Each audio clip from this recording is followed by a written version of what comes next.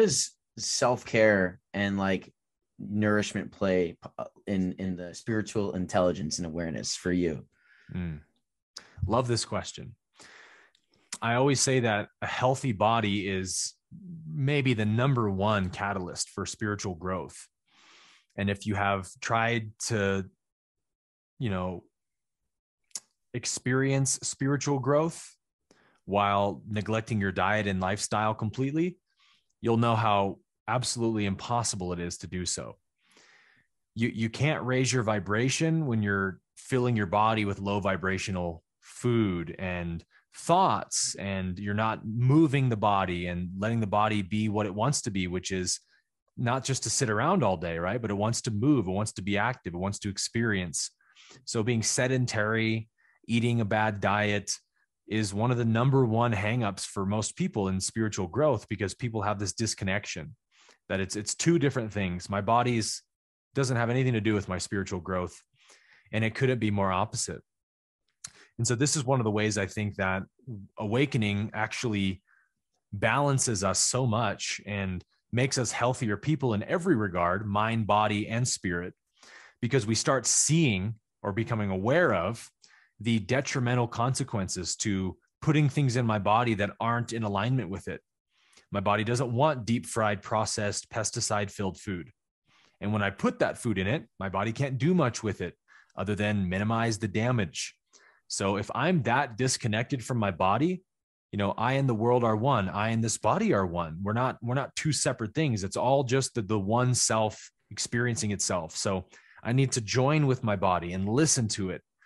And when I do that, the body becomes, again, this amazing consciousness induction device that can rapidly accelerate our growth when we put in the high vibrational foods that really charge the body up with energy and expand its capacity. Then all of a sudden, my meditation practice gets easier. I have more mental clarity, more energy during the day, less brain fog. It all just plays into the same thing. So for me, it was like one gradual shift after another. And I would have thought I ate healthy before, this whole process began unfolding, but I didn't realize how much toxicity I was putting in my body. And just through that, awareness of what's arising in this moment, when I go to reach for something unhealthy, I'm now aware that there's an intuition that sparks in somewhere in my consciousness and says, I don't really want to eat this. And I pay attention to it. I don't ignore it and go, oh, is this really what my body feels? And there's this big, yes, this is your body talking to you. I don't want you to eat that. Don't put that in me, please.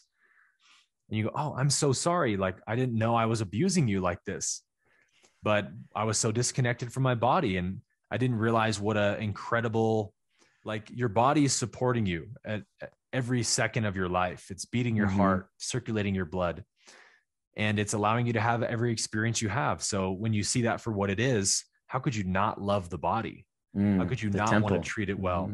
Yeah. So what does high vibration food mean to you?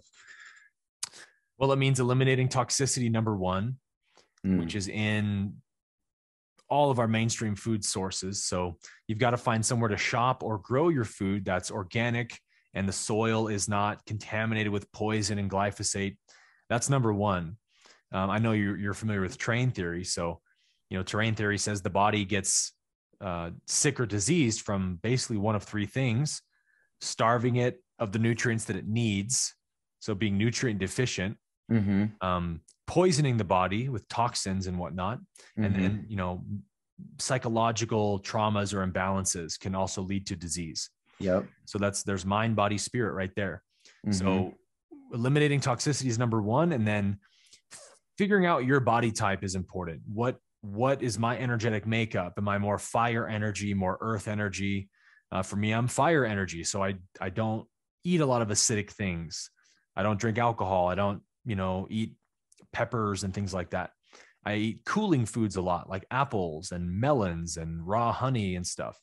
So as you study yourself and your body and you try trial and error with certain foods, you'll notice what your body's rejecting or having trouble with and what makes it feel really good. So it's a relationship, right? It's a dance you have to have with your body. Yep. Yeah, no, I love that too, because I was raw food for about a year, I would say, predominantly. And I'm experimenting with other things because, like, if I'm going to be giving people guidance on nourishment and what they should put in their bodies, I feel like I need.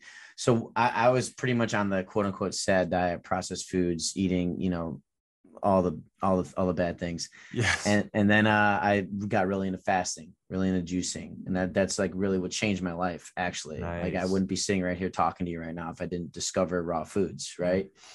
But then I never really tried other foods with a clean vessel, Mm-hmm.